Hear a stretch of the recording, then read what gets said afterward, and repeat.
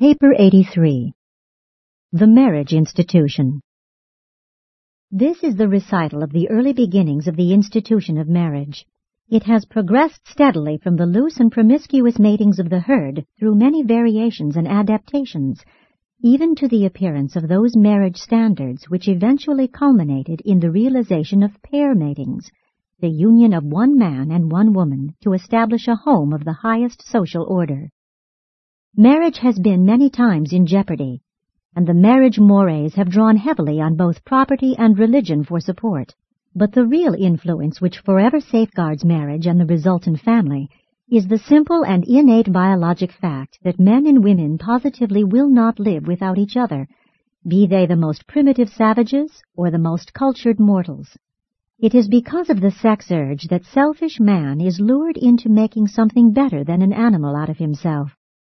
The self-regarding and self-gratifying sex relationship entails the certain consequences of self-denial and ensures the assumption of altruistic duties and numerous race-benefiting home responsibilities. Herein has sex been the unrecognized and unsuspected civilizer of the savage, for this same sex impulse automatically and unerringly compels man to think, and eventually leads him to love. 1. Marriage as a societal institution.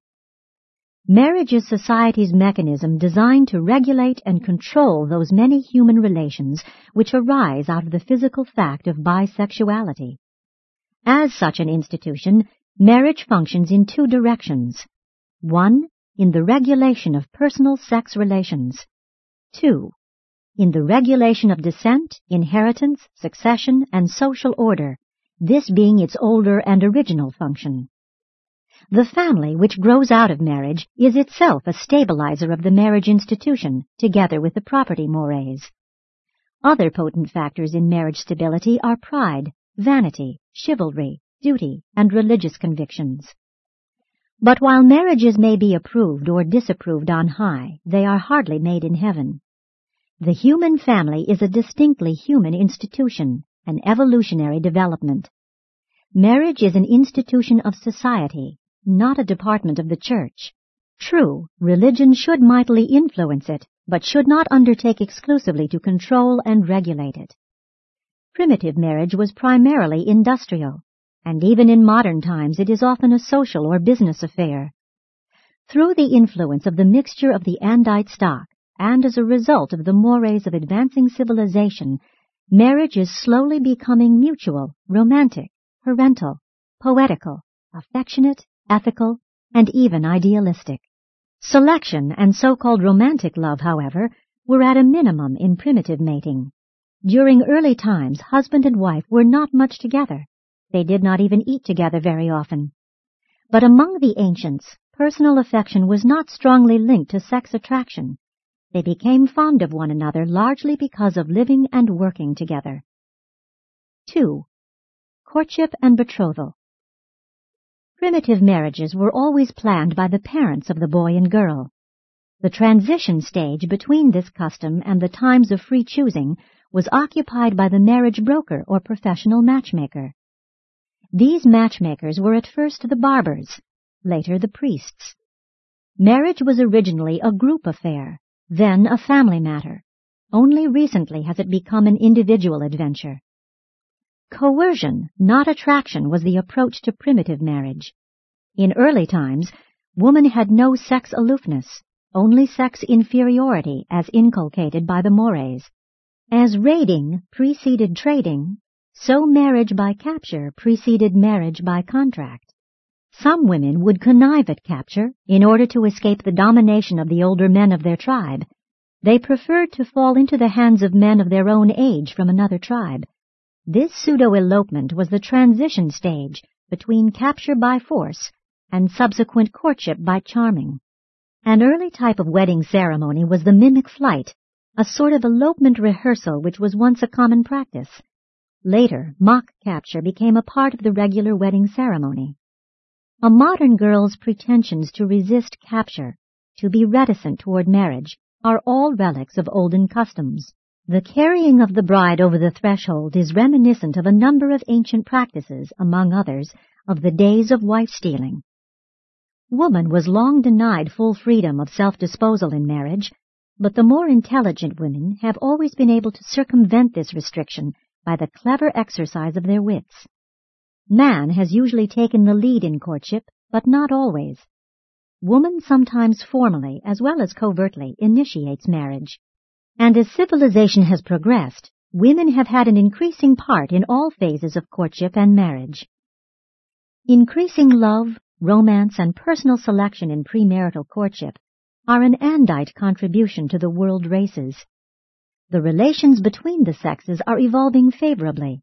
Many advancing peoples are gradually substituting somewhat idealized concepts of sex attraction for those older motives of utility and ownership. Sex impulse and feelings of affection are beginning to displace cold calculation in the choosing of life partners. The betrothal was originally equivalent to marriage, and among early peoples, sex relations were conventional during the engagement. In recent times, religion has established a sex taboo on the period between betrothal and marriage. 3. Purchase and dowry. The ancients mistrusted love and promises. They thought that abiding unions must be guaranteed by some tangible security, property. For this reason, the purchase price of a wife was regarded as a forfeit or deposit, which the husband was doomed to lose in case of divorce or desertion. Once the purchase price of a bride had been paid, many tribes permitted the husband's brand to be burned upon her. Africans still buy their wives. A love wife, or a white man's wife, they compare to a cat, because she costs nothing. The bride shows were occasions for dressing up and decorating daughters for public exhibition, with the idea of their bringing higher prices as wives. But they were not sold as animals. Among the later tribes, such a wife was not transferable. Neither was her purchase always just a cold-blooded money transaction. Service was equivalent to cash in the purchase of a wife. If an otherwise desirable man could not pay for his wife, he could be adopted as a son by the girl's father, and then could marry. And if a poor man sought a wife and could not meet the price demanded by a grasping father, the elders would often bring pressure to bear upon the father, which would result in a modification of his demands, or else there might be an elopement. As civilization progressed, fathers did not like to appear to sell their daughters, and so, while continuing to accept the bride purchase price, they initiated the custom of giving the pair valuable presents which about equaled the purchase money. And upon the later discontinuance of payment for the bride, these presents became the bride's dowry. The idea of a dowry was to convey the impression of the bride's independence, to suggest far removal from the times of slave wives and property companions. A man could not divorce a dowered wife without paying back the dowry in full. Among some tribes, a mutual deposit was made with the parents of both bride and groom, to be forfeited in case either deserted the other, in reality, a marriage bond. During the period of transition from purchase to dowry, if the wife were purchased, the children belonged to the father. If not, they belonged to the wife's family. 4. The wedding ceremony. The wedding ceremony grew out of the fact that marriage was originally a community affair, not just the culmination of a decision of two individuals. Mating was of group concern as well as a personal function. Magic, ritual, and ceremony surrounded the entire life of the ancients, and marriage was no exception. As civilization advanced, as marriage became more seriously regarded, the wedding ceremony became increasingly pretentious. Early, marriage was a factor in property interests, even as it is today, and therefore required a legal ceremony, while the social status of subsequent children demanded the widest possible publicity. Primitive man had no records. Therefore must the marriage ceremony be witnessed by many persons. At first, the wedding ceremony was more on the order of a betrothal and consisted only in public notification of intention of living together.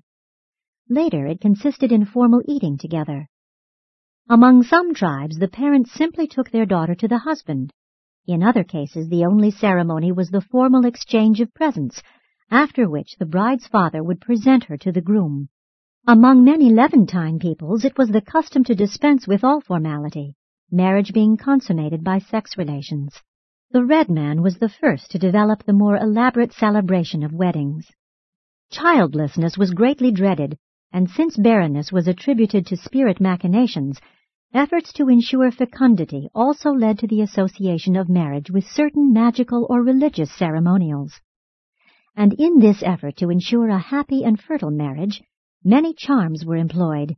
Even the astrologers were consulted to ascertain the birth stars of the contracting parties. At one time, the human sacrifice was a regular feature of all weddings among well-to-do people. Lucky days were sought out, Thursday being most favorably regarded, and weddings celebrated at the full of the moon were thought to be exceptionally fortunate. It was the custom of many Near Eastern peoples to throw grain upon the newlyweds. This was a magical rite which was supposed to ensure fecundity. Certain Oriental peoples used rice for this purpose. Fire and water were always considered the best means of resisting ghosts and evil spirits. Hence altar fires and lighted candles, as well as the baptismal sprinkling of holy water, were usually in evidence at weddings. For a long time it was customary to set a false wedding day, and then suddenly postpone the event so as to put the ghosts and spirits off the track. The teasing of newlyweds and the pranks played upon honeymooners are all relics of those far distant days when it was thought best to appear miserable and ill at ease in the sight of the spirits so as to avoid arousing their envy. The wearing of the bridal veil is a relic of the times when it was considered necessary to disguise the bride so that ghosts might not recognize her, and also to hide her beauty from the gaze of the otherwise jealous and envious spirits. The bride's feet must never touch the ground just prior to the ceremony. Even in the 20th century it is still the custom under the Christian mores to stretch carpets from the carriage landing to the church altar. One of the most ancient forms of the wedding ceremony was to have a priest bless the wedding bed to ensure the fertility of the union. This was done long before any formal wedding ritual was established. During this period in the evolution of the marriage mores, the wedding guests were expected to file through the bedchamber at night, thus constituting legal witness to the consummation of marriage. The luck element, that in spite of all premarital tests, certain marriages turned out bad, led primitive man to seek insurance protection against marriage failure, led him to go in quest of priests and magic. And this movement culminated directly in modern church weddings. But for a long time, marriage was generally recognized as consisting in the decisions of the contracting parents, later of the pair, while for the last 500 years, church and state have assumed jurisdiction and now presume to make pronouncements of marriage. 5. Plural marriages. In the early history of marriage, the unmarried women belonged to the men of the tribe. Later on, a woman had only one husband at a time. This practice of one man at a time was the first step away from the promiscuity of the herd. While a woman was allowed but one man, her husband could sever such temporary relationships at will. But these loosely regulated associations were the first step toward living pairwise in distinction to living herdwise. In this stage of marriage development, children usually belonged to the mother. The next step in mating evolution was the group marriage. This communal phase of marriage had to intervene in the unfolding of family life because the marriage mores were not yet strong enough to make pair associations permanent. The brother and sister marriages belonged to this group. 5 brothers of one family would marry 5 sisters of another. All over the world, the looser forms of communal marriage gradually evolved into various types of group marriage. And these group associations were largely regulated by the totem mores. Family life slowly and surely developed because sex and marriage regulation favored the survival of the tribe itself by ensuring the survival of larger numbers of children. Group marriages gradually gave way before the emerging practices of polygamy, polygyny, and polyandry among the more advanced tribes. But polyandry was never general, being usually limited to queens and rich women. Furthermore, it was customarily a family affair, one wife for several brothers. Caste and economic restrictions sometimes made it necessary for several men to content themselves with one wife. Even then, the woman would marry only one, the others being loosely tolerated as uncles of the joint progeny. The Jewish custom requiring that a man consort with his deceased brother's widow for the purpose of raising up seed for his brother was the custom of more than half the ancient world. This was a relic of the time when marriage was a family affair rather than an individual association. The institution of polygyny recognized at various times 4 sorts of wives. 1. The ceremonial or legal wives. 2. Wives of affection and permission. 3. Concubines, contractual wives. 4. Slave wives. True polygyny, where all the wives are of equal status and all the children equal, has been very rare. Usually, even with plural marriages, the home was dominated by the head wife, the status companion. She alone had the ritual wedding ceremony, and only the children of such a purchased or dowered spouse could inherit, unless by special arrangement with the status wife. The status wife was not necessarily the love wife. In early times she usually was not. The love wife or sweetheart did not appear until the races were considerably advanced, more particularly after the blending of the evolutionary tribes with the Nodites and Adamites. The taboo wife, one wife of legal status, created the concubine mores. Under these mores, a man might have only one wife, but he could maintain sex relations with any number of concubines. Concubinage was the stepping stone to monogamy, the first move away from frank polygyny.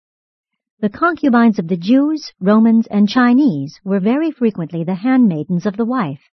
Later on, as among the Jews, the legal wife was looked upon as the mother of all children born to the husband.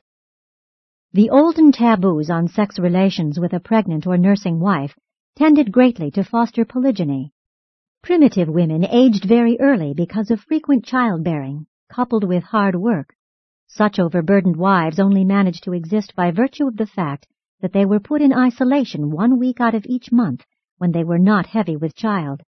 Such a wife often grew tired of bearing children and would request her husband to take a second and younger wife, one able to help with both childbearing and the domestic work. The new wives were therefore usually hailed with delight by the older spouses. There existed nothing on the order of sex jealousy. The number of wives was only limited by the ability of the man to provide for them. Wealthy and able men wanted large numbers of children, and since the infant mortality was very high, it required an assembly of wives to recruit a large family. Many of these plural wives were mere laborers, slave wives. Human customs evolve but very slowly. The purpose of a harem was to build up a strong and numerous body of blood kin for the support of the throne. A certain chief was once convinced that he should not have a harem, that he should be contented with one wife, so he promptly dismissed his harem. The dissatisfied wives went to their homes, and their offended relatives swept down on the chief in wrath and did away with him then and there. 6. True monogamy. Pair marriage. Monogamy is monopoly. It is good for those who attain this desirable state, but it tends to work a biologic hardship on those who are not so fortunate. But quite regardless of the effect on the individual, monogamy is decidedly best for the children. The earliest monogamy was due to force of circumstances, poverty. Monogamy is cultural and societal, artificial and unnatural, that is, unnatural to evolutionary man. It was wholly natural to the pure Nodites and Adamites, and has been of great cultural value to all advanced races. The Chaldean tribes recognized the right of a wife to impose a premarital pledge upon her spouse not to take a second wife or concubine. Both the Greeks and the Romans favored monogamous marriage. Ancestor worship has always fostered monogamy, as has the Christian error of regarding marriage as a sacrament. Even the elevation of the standard of living has consistently militated against plural wives. By the time of Michael's advent on Urantia, practically all of the civilized world had attained the level of theoretical monogamy. But this passive monogamy did not mean that mankind had become habituated to the practice of real pair marriage. While pursuing the monogamic goal of the ideal pair marriage, which is, after all, something of a monopolistic sex association, society must not overlook the unenviable situation of those unfortunate men and women who fail to find a place in this new and improved social order, even when having done their best to cooperate with and enter into its requirements. Failure to gain mates in the social arena of competition may be due to insurmountable difficulties or multitudinous restrictions which the current mores have imposed. Truly, monogamy is ideal for those who are in, but it must inevitably work great hardship on those who are left out in the cold of solitary existence. Always have the unfortunate few had to suffer that the majority might advance under the developing mores of evolving civilization, but always should the favored majority look with kindness and consideration on their less fortunate fellows, who must pay the price of failure to attain membership in the ranks of those ideal sex partnerships which afford the satisfaction of all biologic urges under the sanction of the highest mores of advancing social evolution. Monogamy always has been, now is, and forever will be the idealistic goal of human sex evolution. This ideal of true pair marriage entails self-denial, and therefore does it so often fail, just because one or both of the contracting parties are deficient in that acme of all human virtues, rugged self-control. Monogamy is the yardstick which measures the advance of social civilization as distinguished from purely biologic evolution. Monogamy is not necessarily biologic or natural, but it is indispensable to the immediate maintenance and further development of social civilization. It contributes to a delicacy of sentiment, a refinement of moral character, and a spiritual growth which are utterly impossible in polygamy.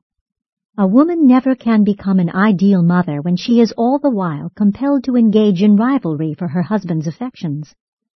Pair marriage favors and fosters that intimate understanding and effective cooperation which is best for parental happiness, child welfare, and social efficiency. Marriage, which began in crude coercion, is gradually evolving into a magnificent institution of self-culture, self-control, self-expression, and self-perpetuation. 7. The dissolution of wedlock. In the early evolution of the marital mores, marriage was a loose union which could be terminated at will, and the children always followed the mother.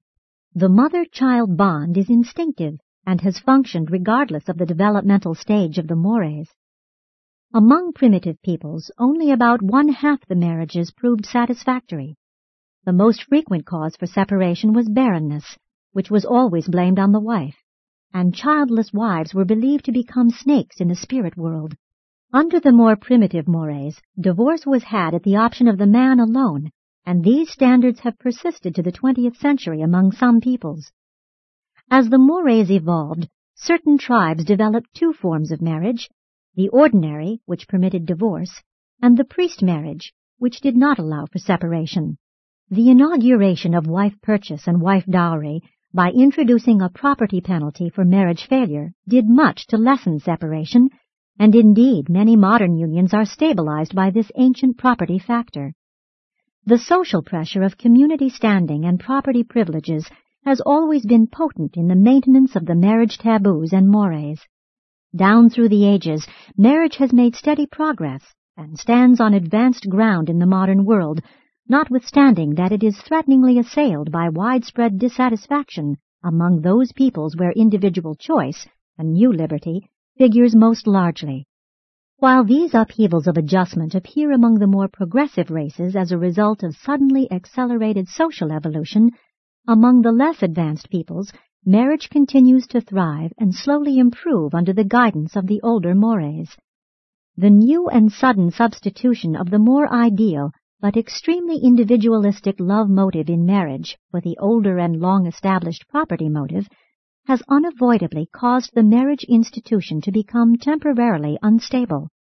Man's marriage motives have always far transcended actual marriage morals, and in the 19th and 20th centuries, the Occidental ideal of marriage has suddenly far outrun the self-centered and but partially controlled sex impulses of the races. The presence of large numbers of unmarried persons in any society indicates the temporary breakdown or the transition of the mores. The real test of marriage, all down through the ages, has been that continuous intimacy which is inescapable in all family life. Two pampered and spoiled youths, educated to expect every indulgence and full gratification of vanity and ego, can hardly hope to make a great success of marriage and home-building, a lifelong partnership of self-effacement, compromise, devotion, and unselfish dedication to child culture. The high degree of imagination and fantastic romance entering into courtship is largely responsible for the increasing divorce tendencies among modern Occidental peoples, all of which is further complicated by woman's greater personal freedom and increased economic liberty. Easy divorce, when the result of lack of self-control or failure of normal personality adjustment, only leads directly back to those crude societal stages from which man has emerged so recently and as the result of so much personal anguish and racial suffering. But just so long as society fails to properly educate children and youths, so long as the social order fails to provide adequate premarital training, and so long as unwise and immature youthful idealism is to be the arbiter of the entrance upon marriage, just so long will divorce remain prevalent. And insofar as the social group falls short of providing marriage preparation for youths, to that extent must divorce function as the social safety valve which prevents still worse situations during the ages of the rapid growth of the evolving mores. The ancients seem to have regarded marriage just about as seriously as some present-day people do, and it does not appear that many of the hasty and unsuccessful marriages of modern times are much of an improvement over the ancient practices of qualifying young men and women for mating. The great inconsistency of modern society is to exalt love and to idealize marriage while disapproving of the fullest examination of both. 8. The idealization of marriage. Marriage which culminates in the home is indeed man's most exalted institution, but it is essentially human. It should never have been called a sacrament. The Sethite priests made marriage a religious ritual, but for thousands of years after Eden, mating continued as a purely social and civil institution. The likening of human associations to divine associations is most unfortunate. The union of husband and wife in the marriage-home relationship is a material function of the mortals of the evolutionary worlds. True, indeed, much spiritual progress may accrue consequent upon the sincere human efforts of husband and wife to progress, but this does not mean that marriage is necessarily sacred. Spiritual progress is attendant upon sincere application to other avenues of human endeavor. Neither can marriage be truly compared to the relation of the adjuster to man, nor to the fraternity of Christ Michael and his human brethren. At scarcely any point are such relationships comparable to the association of husband and wife. And it is most unfortunate that the human misconception of these relationships has produced so much confusion as to the status of marriage. It is also unfortunate that certain groups of mortals have conceived of marriage as being consummated by divine action. Such beliefs lead directly to the concept of the indissolubility of the marital state, regardless of the circumstances or wishes of the contracting parties. But the very fact of marriage dissolution itself indicates that deity is not a conjoining party to such unions. If God has once joined any two things or persons together, they will remain thus joined until such a time as the divine will decrees their separation.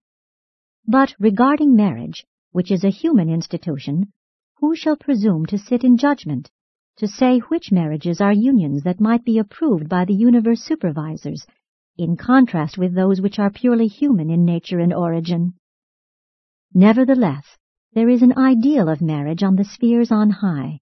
On the capital of each local system, the material sons and daughters of God do portray the height of the ideals of the union of man and woman in the bonds of marriage, and for the purpose of procreating and rearing offspring. After all, the ideal mortal marriage is humanly sacred. Marriage always has been, and still is, man's supreme dream of temporal ideality. Though this beautiful dream is seldom realized in its entirety, it endures as a glorious ideal, ever luring progressing mankind on to greater strivings for human happiness. But young men and women should be taught something of the realities of marriage before they are plunged into the exacting demands of the interassociations of family life. youthful idealization should be tempered with some degree of premarital disillusionment. The youthful idealization of marriage should not, however, be discouraged. Such dreams are the visualization of the future goal of family life. This attitude is both stimulating and helpful, providing it does not produce an insensitivity to the realization of the practical and commonplace requirements of marriage and subsequent family life. The ideals of marriage have made great progress in recent times. Among some peoples, woman enjoys practically equal rights with her consort. In concept, at least, the family is becoming a loyal partnership for rearing offspring, accompanied by sexual fidelity. But even this newer version of marriage need not presume to swing so far to the extreme as to confer mutual monopoly of all personality and individuality. Marriage is not just an individualistic ideal. It is the evolving social partnership of a man and a woman, existing and functioning under the current mores, restricted by the taboos, and enforced by the laws and regulations of society. 20th century marriages stand high in comparison with those of past ages, notwithstanding that the home institution is now undergoing a serious testing because of the problems so suddenly thrust upon the social organization by the precipitate augmentation of women's liberties, rights so long denied her in the tardy evolution of the mores of past generations. Presented by the Chief of Seraphim stationed on Urantia.